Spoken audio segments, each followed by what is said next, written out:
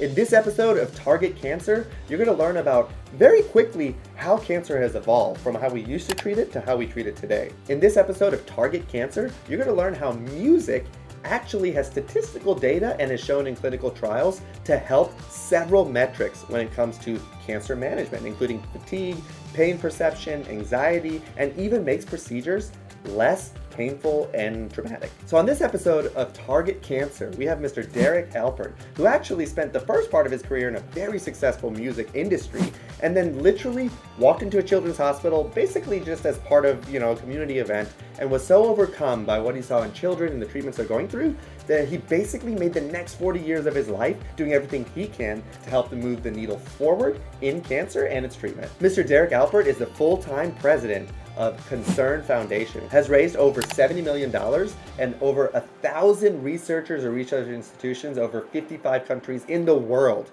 And they do this because they donate 95 cents of every dollar back or directly into cancer research. So the first thing I asked Mr. Derek was, most people have some kind of calling or significant experience to bring them into cancer and dedicate their lives. Was that the case for him? Sanjay, that's exactly right. I was invited in 1979 to visit Children's Hospital Los Angeles and hear from a cancer research scientist that actually was the head of the cancer center, talking about cancer cells and what's happening in the cancer community. But then at the end of his talk, he took us up to the 4th floor at Children's Hospital, and for the first time in my life, I saw pediatric patients. I saw kids with IVs in their arms and no hair, and parents holding babies that were getting chemotherapy treatments. And I completely broke down crying, and I walked out of the hospital that day and I said, as long as there's a breath left in me, I'm going to do something, as you said, so that no other child or person has to go through something like this. That's incredible. And that's really how it started. Yeah, and I get asked a lot, and I've said this before. My wife and I are both oncologists, very kind of passionately, and we get asked a lot, like, well, why did you do oncology? Isn't it depressing and things like that? But the truth of the matter is, it really is just extremely humbling. It is extremely daily dose, like you're just humbled and you're inspired by people that have strength, kids that have strength, and problems that I think would have been or would be bigger problems in our lives just aren't, because you just see firsthand the kind of like what people go through and pioneer through. And I think I've been more, celestially or whatever inclined to believe that there's something more that wills us to be able to get through those things. Just seeing kind of even the growth of patients from day one, like quiet and kind of meek, and all of a sudden like laughing and kind of, just commanding the room. And she could be 80 years old and she could have, stage 4 cancer, and nothing's changed, but really just being empowered and educated and all those things. Right. So Siddharth Mukherjee, I forget which podcast, I think it was with Peter Attia, he said something very interesting. And he basically said, decades ago when kids were growing up and people said, well, what are you going to do when you grow up? Or what do you want to be? The phrase was, I'm going to go to the moon. And that was like the hallmark of like being, of innovation and success and kind of reaching the very top and pinnacle. And then he made a very interesting point. And he said, and it gives me chills when I think about it, he said then, now, if you ask a kid, what do you want to be when you grow up? Like a leader, somebody that wants to go get it. They say, I want to find the cure for cancer or cure cancer. And his point in that was just saying how challenging and difficult and stubborn, obviously, like this disease process is, and all the different types. I don't like to call it a singular thing because it's a little deceptive. Yeah. But it's so true. It's because it is literally the collective challenge, the biggest collective challenge for all of humankind, with all the kind of polarization we have now on topics and socially and politically. There's no one that could argue that if we could do that, that would be great. And I think that's what your focus, I know that's what your focus is how do we enable these people to move that needle forward and say, okay, yeah, you want to do that when you're 12, you're getting out of school, let's make it happen. That's the coolest thing about the cancer, the foundation that you have and the fundraising that you have, is to enable those people to do that. No, exactly. Our mission is to fund the young investigators, give them their start in the cancer research community, to encourage them to get into research. You talk about going to the moon. When I was younger, that was science fiction. Today, it's science fact. Finding treatment options, better understanding cancer was science fiction 50 years ago, and they were saying we're going to cure cancer in 50 years. Well, they didn't really understand what cancer was. That was science fiction. Today, it's science fact. When you look at pediatric patients, where 85 to 90% of pediatric leukemia patients, are being cured today. No one, we didn't really know what was going to happen, but you can't cure something, you can't make something happen until you understand what it is that you're trying to accomplish. There was a researcher friend of mine many years ago that said, he would ask the question in a forum. He said, "How many different types of cancers do you think there are?" And there was a group of lay people in the audience, and people were saying, "Oh, I think there's 5, I think there's 10, I think there's 20." He said, "Well, you're right about all that." He said, "But the truth is, if there's 1 million people that are diagnosed with cancer, there's 1 million different cancers. And we have to look at it, Exactly. we have to look at the individual. It's personalized oncology. We have to look at their genetic makeup. We have to look at their family history. We've got to look at their environment, their weight, there's so many other factors that cause this inactive cancer to become active and become mutate and become aggressive." Yeah, I'm glad you said that because a lot of people think one of cancer collectively, and then a lot of people will then say, okay, it's not collective, but it's colon cancer, lung cancer, and skin cancer. And the truth of the matter is, it's that is just the bare tip of the iceberg, right? We've learned so much and finding like basically you have multiple mainframes of switches, and it can be any combination of those switches that causes this cell in a particular person to turn into a cancer and be unregulated and keep growing. And then what happens? You start treating it, and then it decides to flip some other switches to where it says, oh, I don't care if you turn off that breaker. I have some other, electricity in this other area. And so it becomes very challenging. And how can you predict which switch will be flipped? I also love that you said family history because what we're learning is, and all of this, as a quick summary, the way cancer evolved was first, there was this during World War II, there was this like ship that basically broke like on the southern coast of Italy, and it had a bunch of mustard gas. And unfortunately, it killed a whole village. And when they looked at the autopsy, they're like their white counts are 0. What is it about mustard gas and alkylators? Well, that's cytotoxic chemo, one we use very much. And everything was poison the cells that replicate the fastest because we know this chemo stuff works on fast replicating cells. We went from that to then saying, okay, well, can we find something specific that drives this cancer? So is it the estrogen receptor? Is it testosterone receptor? Is it HER2 positive, right? Like that really, what was once really ugly was a terrible thing you cried about in breast cancer because we knew it was so aggressive because HER2 liked to proliferate, suddenly became favorable because now you know how to attack it. So we were attacking these things specifically on cancers. And now what we're just, learning or studying and finding intervention for, which kind of sounds silly because we know the immune system, protects us and kills cancer cells that would be cancer all the time, is re-enable the immune system. So we got immune therapy in 2015 that basically says, hey, body, do what you do. Go ahead and lymphocytes and go ahead and kill these cancer cells. And then what you're funding and what the foundation, Concern Foundation is funding is how do we even make that more effective? So a lot of the therapies are becoming, immune therapy related. So it's like I don't have to do this poison or chemo. I can just liberate and enable and empower the body to do it. But to understand that, you have to realize that you can't fix what you don't know. We didn't know about this like these processes before. We didn't know about PD-1 and we didn't know about CTLA4 and where NK cells play.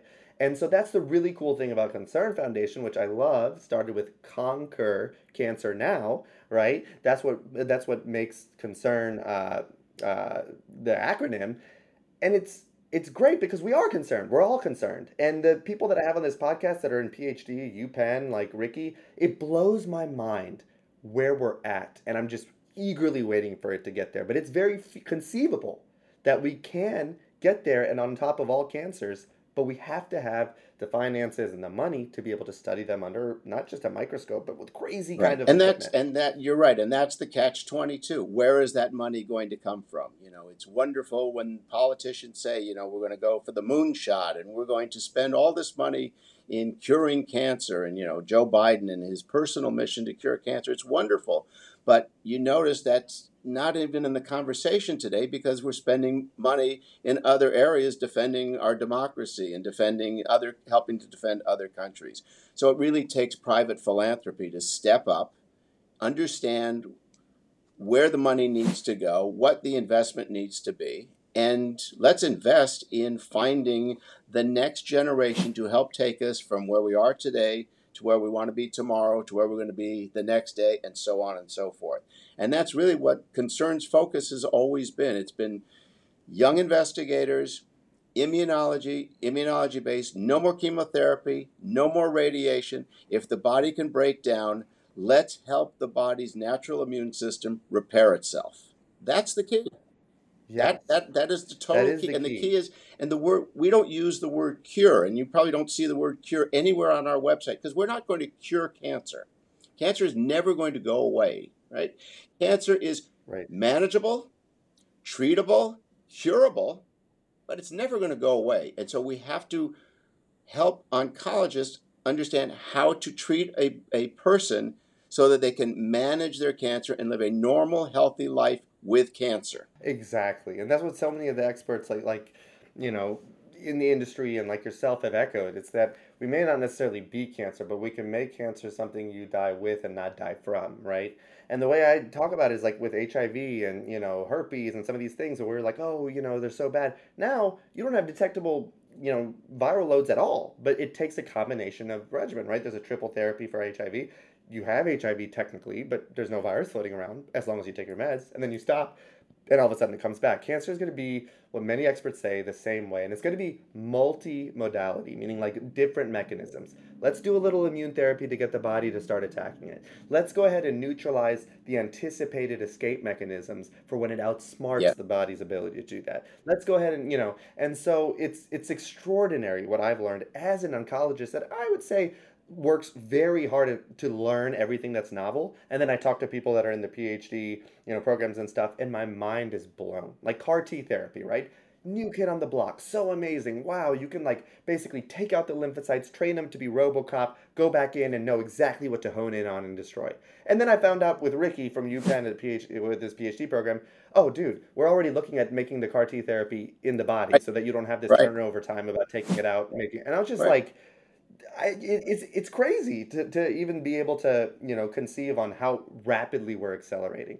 I did think it was really cool that when I was researching in 2005 it was like 50 plus cancer researchers that the Concern Foundation had, and then I look at today's and it's like, oh, it's over Dover. 1,000. And so to your point about people getting on board and wanting to do this, the evidence is there that people realize and recognize, whether it's in your lifetime or not, which I think it will be, like very conceivably in our lifetime where we can get on top of it this way, that it's the one thing that you hope that when you and our generation leaves this world, all of us, that like we still have moved Yeah. forward on, right? Because the debility, it's not even the death. It's what it does psychologically, what it does for emotions, and what really trying process to even get on top of it is today. You don't want that for people. Who wants Right. that for people? And that's what you're trying to do. It's saying, because it's not just the patient, it's the mom, it's the dad, it's the brother, it's the husband, it's the wife, it's the kids. They all get to, it's a reckoning. It's the whole family. It affects the whole family. And look, Sanjay, from what I understand and what I've learned over the years of working in this business, is every single person will be touched by cancer. Oh, 100%. And it's the only disease in the world that will affect every single person, either 1,000%. directly or indirectly. So we've got to pay attention. We've got to pay as much attention to that as we have to do with what's happening with our environment and global warming, and how we're destroying our environment. How do we help repair the environment the same way we're trying to get the body's natural immune system to re-energize it to help repair itself because it broke down for whatever reason, whether it's skin cancer because of sun, whether it's lung cancers because of smoking. There's all kinds of refined sugar. I mean, all those other factors. It all plays a role, but It it's does. it's really the same thing. So the environment, saving the environment to me is just as important as saving the human body from this disease called cancer. How do you make it? How do you help it repair itself? How do we help the world repair itself? And it's really the same thing. And it's a two-pronged process, but we're not going to get anywhere unless we make an investment in the future of researchers, in these young minds that want to study this, that want to have an impact. But it's not a very advantageous career when you have to spend 3 or 4 months out of your year out not working in the laboratory, but you're out there looking for money. Yeah. You know, Yeah. you And shouldn't I have wish, spending so much money writing grants and trying to find money. The government needs to be helping to support it. Private philanthropy needs to step up and support these people so they can spend 99% of their time in the laboratory finding the new discoveries and not running around writing papers when at the NIH at today's level, 8 or 9% of the grants are being funded. It's a crime. It shouldn't be this way.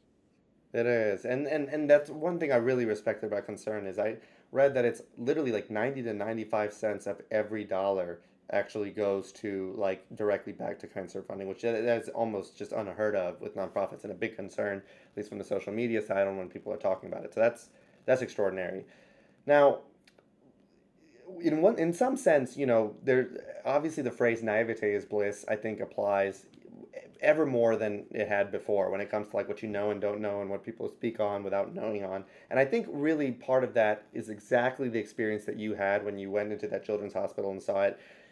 When you see and know firsthand what treatments are like and what what the journey is like, I think that just opens up a whole new box of empathy and strong will and desire to not have that stranger go through that than to not know it and see it. And so I do hope or believe that anyone that actually like isn't again in the humbling position my wife and I are to be able to see it every day, like it's kind of educating on that process too, that I think people will get extremely passionate. Yeah, don't send flowers. Don't send candy. Let's roll up your sleeves and do something. Let's raise some money. Let's focus on where the need is the greatest. And the greatest is to support research, basic laboratory research. Don't worry about clinical trials. Don't worry about all that stuff that's down the road.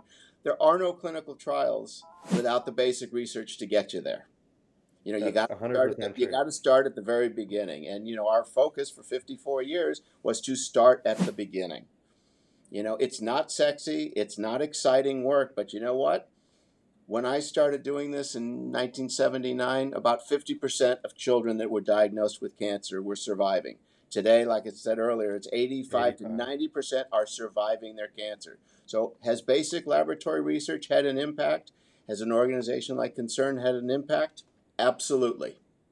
Absolutely. Absolutely. And I know today that somebody that I know and love, whether it's myself or a family member or a friend, if they get that diagnosis of cancer, it's not necessarily a fatal condition. There are treatment options, there are things that can be done that can save their life. And Yes, 1000%. that makes me sleep well at night. I know that we're able to do that. And like you said, being able to give 95 plus cents of every dollar to research by keeping our administrative overhead low, by asking for favors, by just telling people what we do and how we do it and why we do it. They get it because there's not one person I've ever spoken to that has not been touched by this disease. Not one. It's true. I mean, I can't, get on. I was speaking for some Duke oncology professionals last night, and there's not one airplane ride or anything where, oh, cancer, and suddenly has a story. And yet, I think somehow it's like we know about it, we think about it, but we just leave it in the back, and not myself, obviously, with it being my practice, but it's something that we just need to shed light on. Now, you mentioned something about 1979, and since you've been doing this, let's talk for a second about what happened before 1979 and how it applies to the things after 1979. So you were in the music industry, and this was the stuff I held my cards to, before I shared with you. So I'm just going to ask you a couple of questions, and you just say yes or no. Is music in some way in the guidelines, in the standard guidelines of cancer management and cancer guidelines as well as Cancer Society recommendations? Is it part of the treatment plan or regimen when having a patient with cancer? Yes or no? What do you think? I probably would say no, and I would probably say that it should be the same way art therapy should be. Yes, and so interestingly, and I learned a lot. Just like I was like, what else can we tie in the element of something that you're very humbly, don't mention much on everything that I saw. Cancer therapy is actually part of the cancer guidelines to include in several different capacities, and nothing makes the guidelines without support and clinical trials, like without literature support and clinical trials. And there is a plethora, and you know that better than anybody, there's a plethora of information or studies and meta-analyses and systematic reviews where music therapy actually helps several metrics when it comes to a cancer patient, especially in a metastatic setting. But some of the most prominent ones are obviously like anxiety, but also actually the perception of pain. Fatigue is a little weaker, but there's several studies that suggest that it's positive in that as well. One thing that I didn't appreciate was the difference of music therapy versus introducing music. So having music is one thing to be able to, for decreasing the perception of pain and things like that. But music therapy, actually, that's where the biggest, difference is on experience, on pain, on several different metrics that I'm going to talk about in a second. But that's a more active process. That's where they actually, like, somebody implements, like, vocals for music therapy or guitar string playing. The data is actually pretty overwhelming and therefore a standard recommendation. I didn't know that, but I agree Interesting, right? that it should be there because I do think that in whatever you're doing during the day, if you go home and you turn on some music, or you're driving in your car, especially in a city like Los Angeles, and you're in bumper to bumper traffic, and it takes you 45 minutes or an hour plus, you turn on music. It just soothes the rest of the day. It puts things in perspective. It takes you're mentally into a whole different place by the time you get home. So yes, it absolutely needs to be a part of it, and I'm glad that it is. We're partners with an organization called the Beauty Bus Foundation. Beauty Bus is about making the patient feel better about themselves. So when somebody's going Aw. through chemotherapy, when they look in the mirror and they don't have hair, or they're not wearing their makeup and they look ugly and they feel bad, their treatment may not be as successful as somebody that looks in the mirror after just getting, their a facial or wearing a wig or getting makeup, and they look in the mirror and say, you know what, I look pretty good even though I'm going through a real tough time. So psychologically, it does make a difference. And like you'd said earlier, cancer is not just the patient, it's the family. It's mom and dad and grandma and grandpa and aunts and uncles. But let's think about the siblings. Let's think about the brothers and sisters. When mom and dad are with, especially in pediatric cancer, when mom and dad are with the patient in the hospital, who's taking the brothers or sisters to ballet or to Little League or to soccer or helping them with their homework? Nobody. So those people those children are affected as much, and they start rebelling because now the whole focus is on the patient. But you know what? You got to think about the whole family. Oh, It's a that we're it's a family crisis. it is. It is 110%. And gosh, that's why, I was on the wards like in my fellowship, and we happened to be next to the pediatric unit. And I remember seeing just one that was on the way to chemotherapy holding it, it's very hard. It's very difficult for me. It is. But that's amazing with the beauty bus, and also with the music part. Again, I learned so much on just reading about this to find, something that would be kind of more pertinent. And it's not just in cancer, but you mentioned the point about bumper to bumper traffic and stress and things like that. I think it's very important to understand that the body has two constantly dynamically competing things. It's called the sympathetic system and the parasympathetic system. And they're always at odds with one another, just like literally, just one gets dialed up, one goes down. They're just always opposite and combating each other. When you're in a stressful situation, the sympathetic system goes up. When you're parasympathetic, the stress, the stress response goes down. And so that's why, like, this whole thing, well, do meditation, like, relax, like, do breathing exercises. What is the fundamental principle of all that? Parasympathetic booster, because that causes the stress on your heart to go down. That stuff you hear about the heart rate, deeper breaths, like lower blood pressure, all that is parasympathetic, which we know for a fact 110% is better than a hyperdrive, sympathetic system where you get arrhythmias and high blood pressures and headaches and all of these things. So much so that outside of cancer, it even has been found to enhance pulmonary rehabilitation, probably for that reason, because the parasympathetic is able to have, more kind of coordinated breaths. Mm-hmm. In hemodialysis patients, having self-selected music was statistically significant to even having fistula punctures where the pain was less, which I thought was really cool. That is cool. It helps in many different studies, Alzheimer's disease, dementia, And it's actually the data has suggested that it improves, and this is a strong metric to say, quality of life in terminal cancer patients. Cochrane actually had a big systematic review as well where they talked about this. So it was just really neat. And to cancer specifically, an auto stem cell transplant. So that basically means you get an auto transplant when you take your own bone marrow cells and then you basically, give high enough dose chemo so that most of your aberrant or messed up stem cells that went off a little awry, they go away and you replace them back with the least differentiated, most, highest of the level. You put them back into you. That's an auto transplant. Right. And with music, there was actually a reduced narcotic medication use and pain perception in this population that had to go auto transplants. That's as opposed to allo transplants, where now you need a donor, you need somebody else's bone marrow cells, which is usually the case for acute myeloid leukemias or AMLs. Um, and I saw somewhere that you had twins, and my wife is a twin, so I also wanted to share this other statistic with you.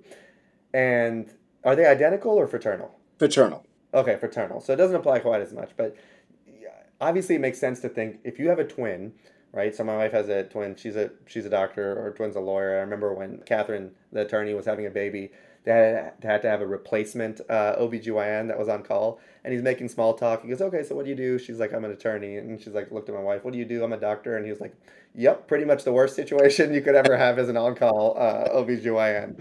So I remember that very clearly, but so with twins, identical twins, because they share the same genetics, like you can have an organ transplant, obviously available to you, a perfect match. That's really ideal. The one place it doesn't apply, not kidneys, not everything else, is acute leukemia. And the reason for that is when you have acute myeloid leukemia and need a transplant from a donor, part of that transplant isn't just to wipe out your bad leukemia cells and replace them with someone else's, but that someone else's white blood cells and stem cells actually go attack any remaining leukemia. Right. But if you have an identical twin, then you don't get that tumor versus leukemia, tumor versus malignancy Right. effect. So therefore, the effect or the benefit of the allo transplant is actually less with an identical twin, only in that organ compared to everything else. Right. But people don't think about it that way. They think, well, you should just transfer it over and they'll just clean Right. everything up. But it doesn't work that way. I mean, we had funded several years ago. We had funded a program of cleansing, taking the bone marrow out, cleansing it with these magnetic beads, and then putting it back into the body, getting rid of the cancer cells and putting it back into the body. I think it was a study that was done at USC, as a matter of fact. I think that I don't remember the doctor. It could have been Malcolm Mitchell. I'm not really sure what his name was, but it was it's a brilliant concept of being able to do that, because to find a bone marrow match is really difficult, and people didn't understand getting on the registry and being healthy enough to get on the just get on there. But then they start hearing these stories about people that were bone marrow donors, and they hear about how painful it is and how the bone marrow has to be extracted from the pelvis and the recovery for the donor. And I'm thinking, you know what, we all need to sacrifice a little bit to help our fellow man. That's if Yeah. that's if that's the worst part, that's the least you can do. But people I'm don't so do glad that. you said that. Right. It's like And giving blood. fortunately Let's now, give blood. Let's do things to help somebody else. And that's and just to follow. I mean, that's how we run this organization. It's a volunteer driven organization. You don't have to write a big check in order to be involved with an organization of any kind. Roll up your sleeves, donate your time, volunteer your time, help cut the administrative overhead by not having to hire volunteers to do some of the work that needs to be done. Volunteer. Give more money to That helps to give more money to whatever that cause is. It's really a simple thing, but if everybody just did a little something, and what I tell my children, and now I tell my grandchildren is, don't be a somebody, don't be an everybody, be a somebody. Do oh, I something. like that. Don't just be like everybody. Be a somebody. Stand out in the crowd. And I don't care if you want to support and be a part of Concern Foundation and cancer research. Do you want to be part of the environment? Do you want to help with, kitten rescue? I really don't care. But just do something for somebody else. That's extraordinary. So, I'm very proud of the listeners of this podcast. So, I'm going to ask you, and I've never asked this before, but as somebody that's obviously very seasoned and dedicated their career and their life to really like helping very selflessly, because it doesn't really come back to you or to any of us or people that are donating, right? It's just investing in humankind and the future in general. But if somebody listening to this says, and they're all interested in cancer, and they said, okay, yeah, I need to do something. I want to do something. It's time. They might be 17 years old. They may be in a position that they can at 35, whatever. What are the three things, just three rattle off that said, if you make a plan of action to do it this weekend or next week, then you're started on your way. What are those three things? Find something that you're passionate about, roll up your sleeves. That would be number one. Number two is find something that's bigger than you and do something. I mean, it's The all same really principle. interconnected. It's just being a somebody. It really goes back to that philosophy of being a somebody. Do something for somebody other than yourself. Because, like in cancer, when I got involved, almost 40 years ago, over 40 years ago, to me, I look at it as an insurance policy. Like I said earlier, now I know that if somebody I know and love gets this diagnosis of cancer, I've made an investment of my time and energy so that it's not a fatal condition. They have a chance of surviving. And as I was getting older, growing up, and I had met a friend that was 29 years old. She found a lump in her breast. She went from doctor to doctor, oncologist to oncologist, said, I have this lump. I think I have breast cancer. Doctor, each one kept throwing her out of the office. Said, no, you're 29 years old. 29-year-olds don't get breast cancer, blah, blah, blah. Well, this is back in the early 80s. She did have a lump in her breast. It turns out that she was BRCA positive. Her mother was BRCA positive and had just died of ovarian cancer, and the doctors didn't realize the correlation between breast cancer and ovarian cancer. Her sister is BRCA positive. Her nieces are all BRCA positive. So look at where we've come today. You know, if this were That's at huge. the time when she was diagnosed, if we knew then what we know today, she would still be here today. And unfortunately, she passed away because they didn't have the knowledge, they didn't have the understanding, and they just discounted it. And she wasn't a strong enough advocate for herself to be able to save her life. It's really disheartening to me, and I don't think we're at that place anymore today. I think that doctors understand more, patients understand more. I think people are taking more responsibility for their own health. And that's what you have to be. You got to, what's the old adage? The squeaky wheel. Her story changed my life. It really did.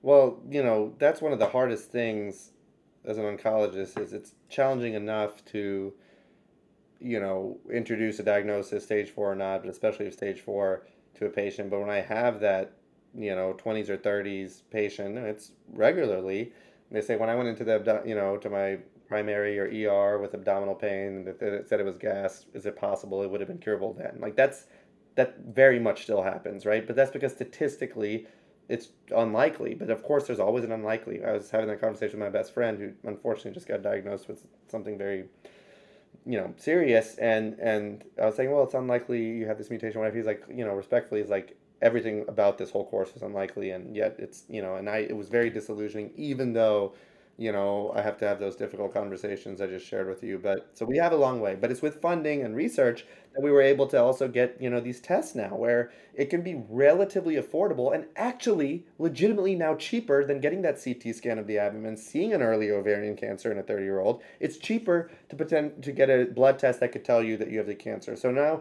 if the excuse was economic and cost and healthcare costs, even with research, we're finding ways to detect cancer at a lower cost and with a higher sensitivity that can hopefully have less of those conversations when you're telling the patient or their family member. So that it's not just the actual cure part. It's the whole collection of all of those Exactly. things. It is And to the whole complete, it's the whole thing. And young adults, young men with testicular cancer, no one ever educated them about sperm banks. Bank your sperm. What happens?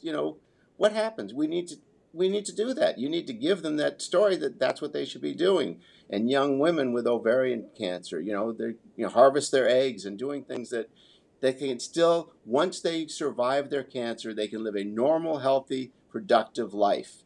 But they didn't know how to tell people how to do that. There was not enough education. I think we've come so far, Sanjay, and you know it firsthand, and your wife knows it firsthand. But yeah, there are people that are diagnosed with stage 4 cancers. And I've seen a lot of people with stage 4 cancers survive. I've seen a lot of people with stage 4 cancers Yep. prolong their life and live a healthy life, maybe 5 or 6 extra years, when 20 years ago, if they would have gotten that diagnosis, the doctors were basically telling them, go home, say goodbye to your friends, get your affairs in order because you're not going to be here. That doesn't happen today. Well, it shouldn't happen today, but I will tell you, at least being from Louisiana, a lot of, I think, and they're busy. It's not that they're not putting the time to learn, but a lot of ERs and hospitals will tell a patient that, if they see widespread disease and they're over 80, like, hey, you have something really bad, you need to consider hospice, without even knowing those mutations or that, and so that there is a lot still to be delivered, even in the United States, even in the healthcare system, about education and saying, hey, we respect like very much that you had those hard conversations 10, 15 years ago, but now the only appropriate thing to say is it looks like it's stage 4 cancer, but really it's appropriate to see an oncologist, because exactly what you said, melanoma 20 years ago was awful stage 4. I mean, good luck. Now 50, almost 50%, 40% chance of non-chemo of immune therapy to like have a response, and if you do, it's like an 80% chance of having complete remission. So much so that people have to decide, do we stop the immune therapy? It's been 4 or 5 years. Widespread stage 4 melanoma. I mean, Right. we've come a huge way. A lot. And the second point, sorry, go ahead. No, no, no, no. You're absolutely right. I mean, I had this sort of conversation with my father. My father was diagnosed with prostate cancer in his mid 80s. And he said, I got to get this cancer out of my body. And I said, well, at mid 80s, it's a slow growing cancer. You'll probably outlive the cancer, blah, blah, blah. Cancer is probably not going to kill you.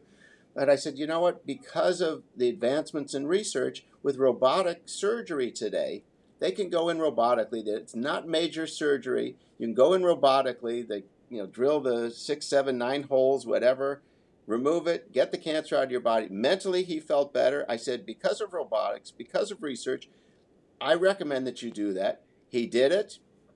His whole body changed. His whole mental outlook changed because he was It's able to get that amazing. cancer out of his body. And that all comes from research that we're able to have robotic surgeries for these patients. 100, It's a 110%. game changer. And detecting things earlier. So it's like, like we like this big thing, PSMA scan. Like that's been so huge now, because instead of just getting a generalized image where it takes 600,000 cells to see it on a modern CT. So if you have 200,000, good luck. You're told that the scans are totally negative.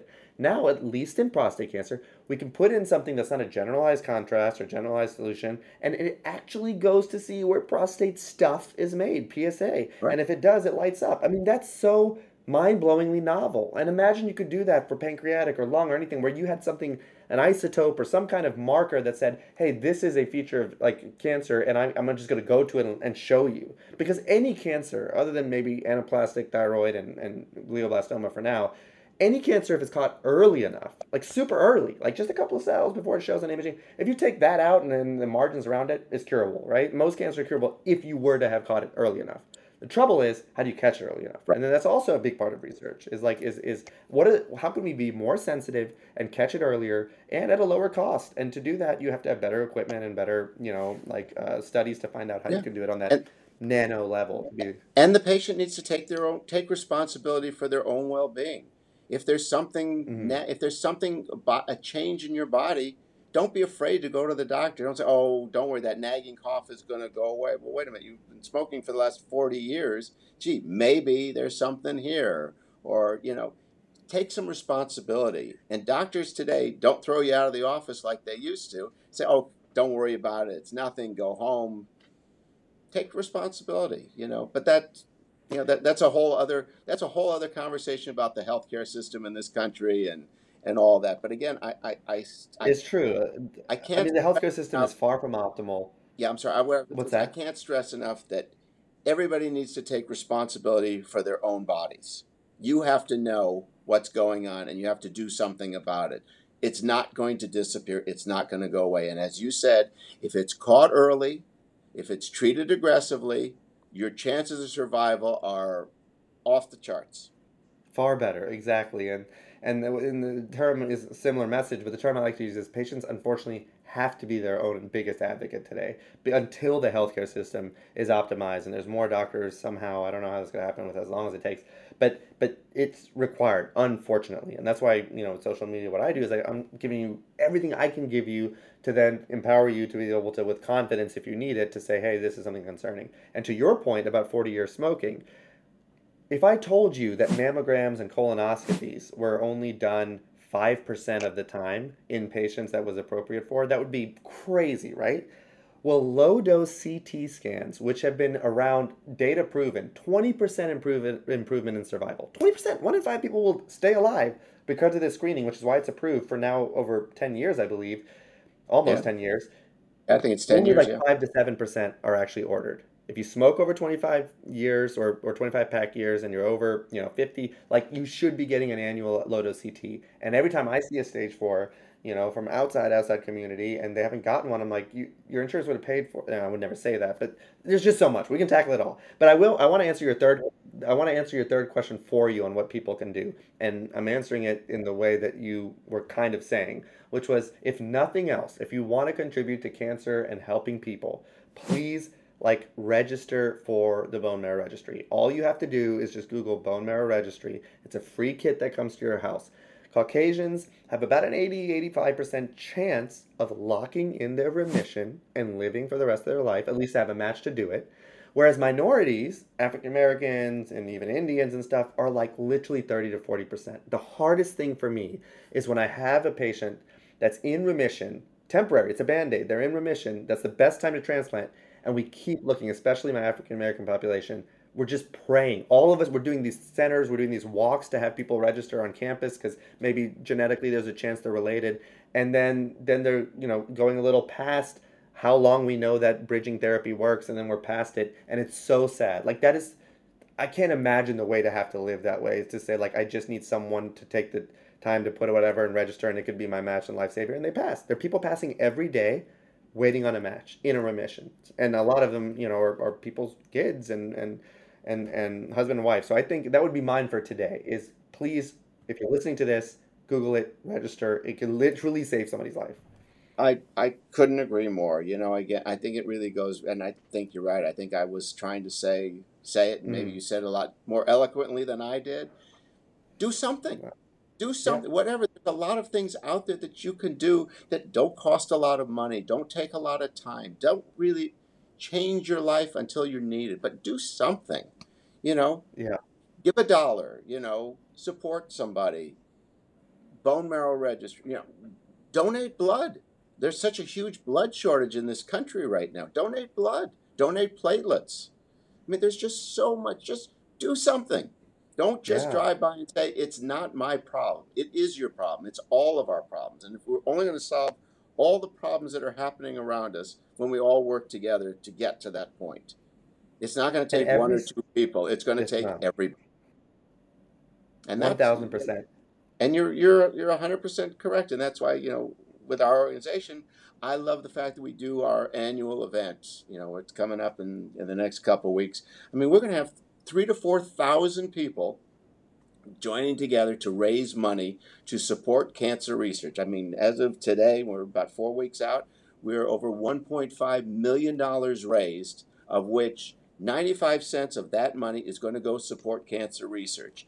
And the simple formula to our organization is every time we raise $60,000, it's one more young cancer researcher that is getting funded by our organization. That's how simple it is. That's incredible. And you said how much this year? 4.5? We're at $1.5 million with a month left to go in our fundraising. We should, That's at this incredible. rate, we should raise about $2 million. And And anyone who's it's, listening, I'll be there. I'm very humbled, like to be able to go out there and meet, a lot of the people on the West Coast. Again, I'm from Louisiana, so I'm super ecstatic, and I fully plan on this breaking the seal for my first time, for my forever time to be over there and support something that obviously that 95% really hit me.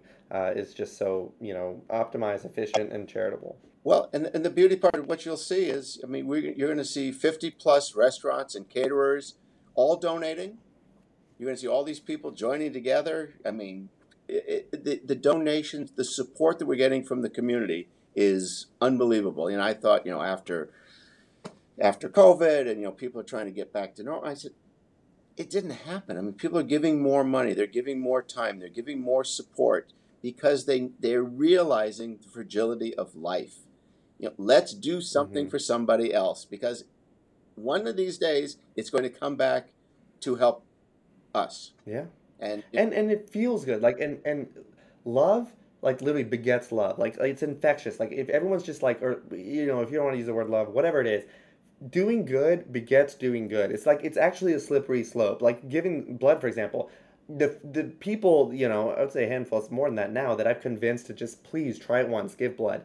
That level of discomfort, the thought going into it, and then the actual, physical, everyone knows not that bad, but even the thought of having to get poked and stuff, they literally 100% of the time tell me it felt so good to have done it after the fact. So there sometimes is a little inconvenience or discomfort into doing, something. But if the reward on the other end is in a bigger picture doing something good, like you should be assured, I hope. And if I'm wrong, text me, tell me, like email me. But I believe that doing good way overcomes, logarithmically that initial level of inconvenience and there's discomfort. there's no question. Look, you think about if for you to give blood and it's going to take an hour out of your day to be able to do that, think about the patient that is receiving your blood that's going through chemotherapy or radiation. They can't get out of bed. They can't lift their head off their pillow.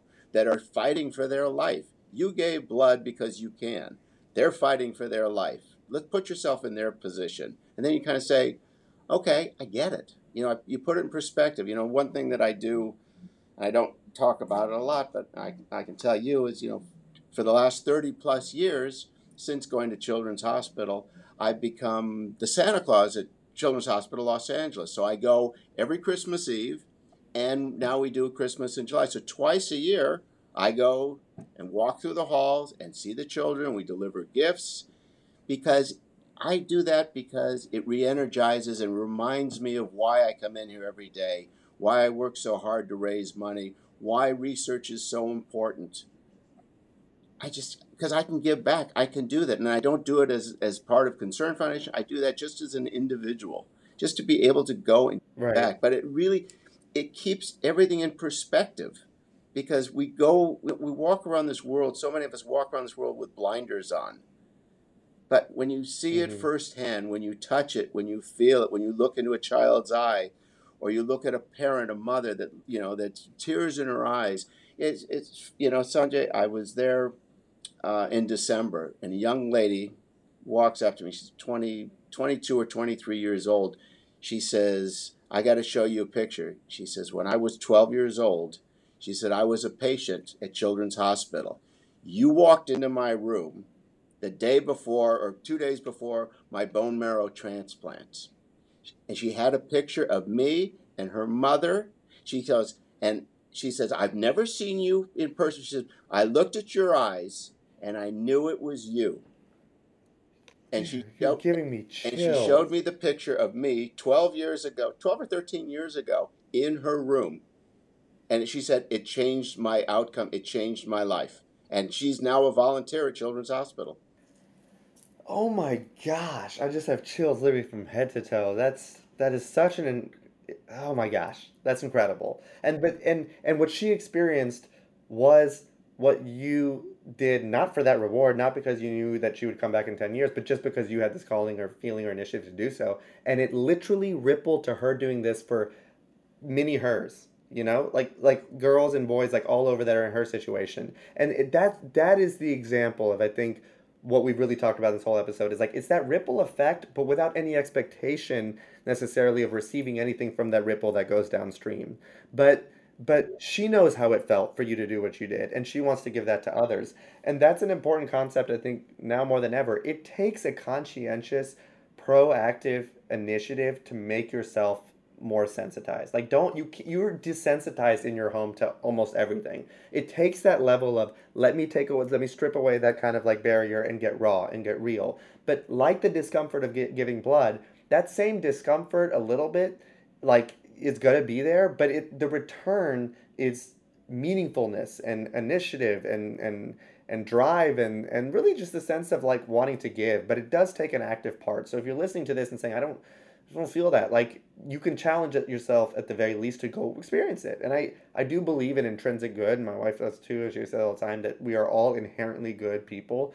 But it's very easy for it to get masked. You just gotta, like anything else, take care of it. You gotta shine it, you gotta dust it, and you gotta like let it show, and it can be very vibrant. But we all get caught up in our own stuff, Hmm. but just, let all of that go. And Yeah, just think about how important, it does, as the saying goes, it takes a village. it does. We're all villagers. We're all part of this village. And until we all do that, it's not going to keep getting better. We need 10,000 more organizations like Concern Foundation. We need so many more people doing what we're doing.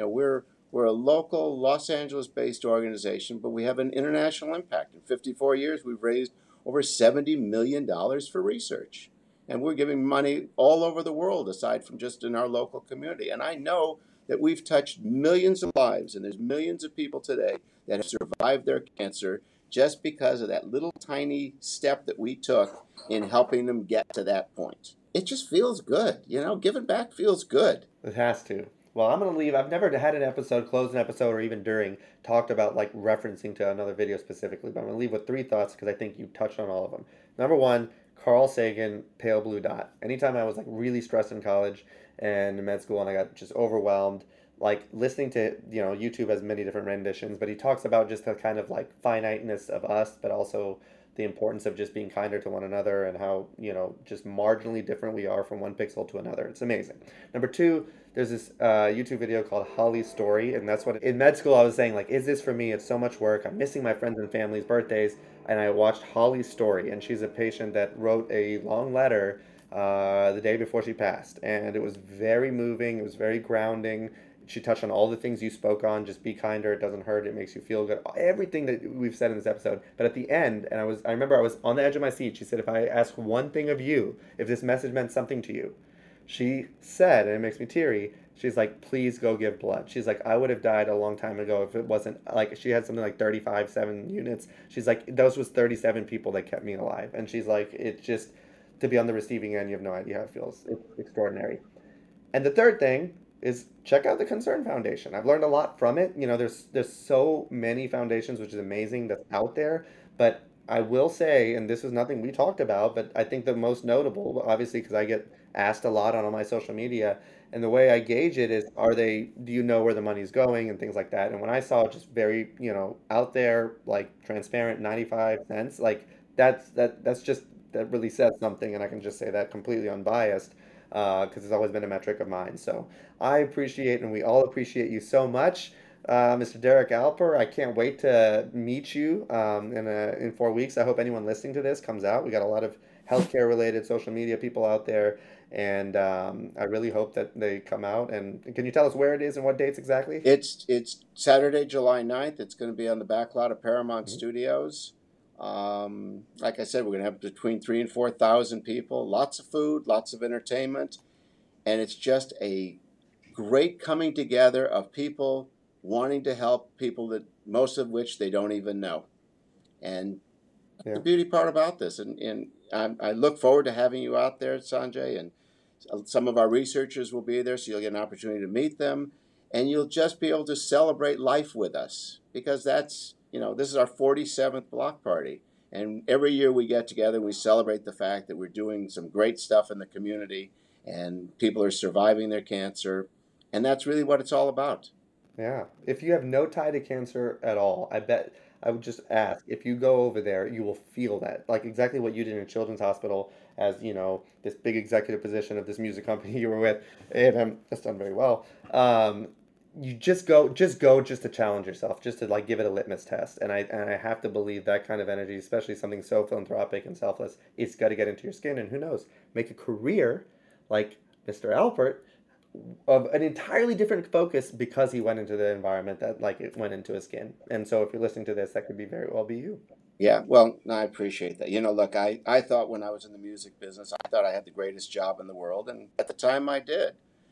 But when I started getting full time involved with Concern, volunteering, but then full time, it really put everything in perspective. Because yeah, we're creating music, and I was putting music in motion pictures, and it was a wonderful time. It was a wonderful experience. Was I changing anybody's life? Was I saving people's lives? No. But in the 40 plus years of being here, when I see patients coming back, who have survived their cancer, are now coming back as volunteers, and I hear the stories and I see the parents, and I mean, just puts it all in perspective. Life is, happens like that. So while we're here, let's do something. I love that. We all Let's need do shirts. something. We need merch that You know, says and, let's do and, and something. yeah, just do something. Be a somebody. That's all. That to me. That's my mantra. Be a somebody, and you don't have to do a lot of fanfare. I don't tell people what I do. I don't. Nobody knows when I go to Children's Hospital who I am, and I don't tell them. And I don't. I don't want the accolades. I don't want to be, celebrated. I do it because it's in my heart. It's in my soul, and to me, it's the right thing to do. And when I hear stories like from this young lady, I know I did the right thing, and Yeah. I love my life, and the only people that really know what I do are my children and my grandchildren, because I want them to understand and carry that legacy forward. My That's parents beautiful. were very charitable. My father was very charitable. My whole family is. My uncle is I read extremely that. charitable, and it rubbed off. And It's I'm infectious. so Goes honored. back to I'm that. so honored, and I'm actually blessed to be able to do what I do. I wake up every day excited to come in here and figure out how can I raise $1 more today than we did yesterday, because I know it's going to go and help somebody's life. That's the key, right? It's really simple. Yeah. The energy and time you put into your workplace or your work or what you're doing with your life, what is the outcome? What is that going, that energy? And I think that's a reason for a lot of unhappiness or versus fulfillment and happiness.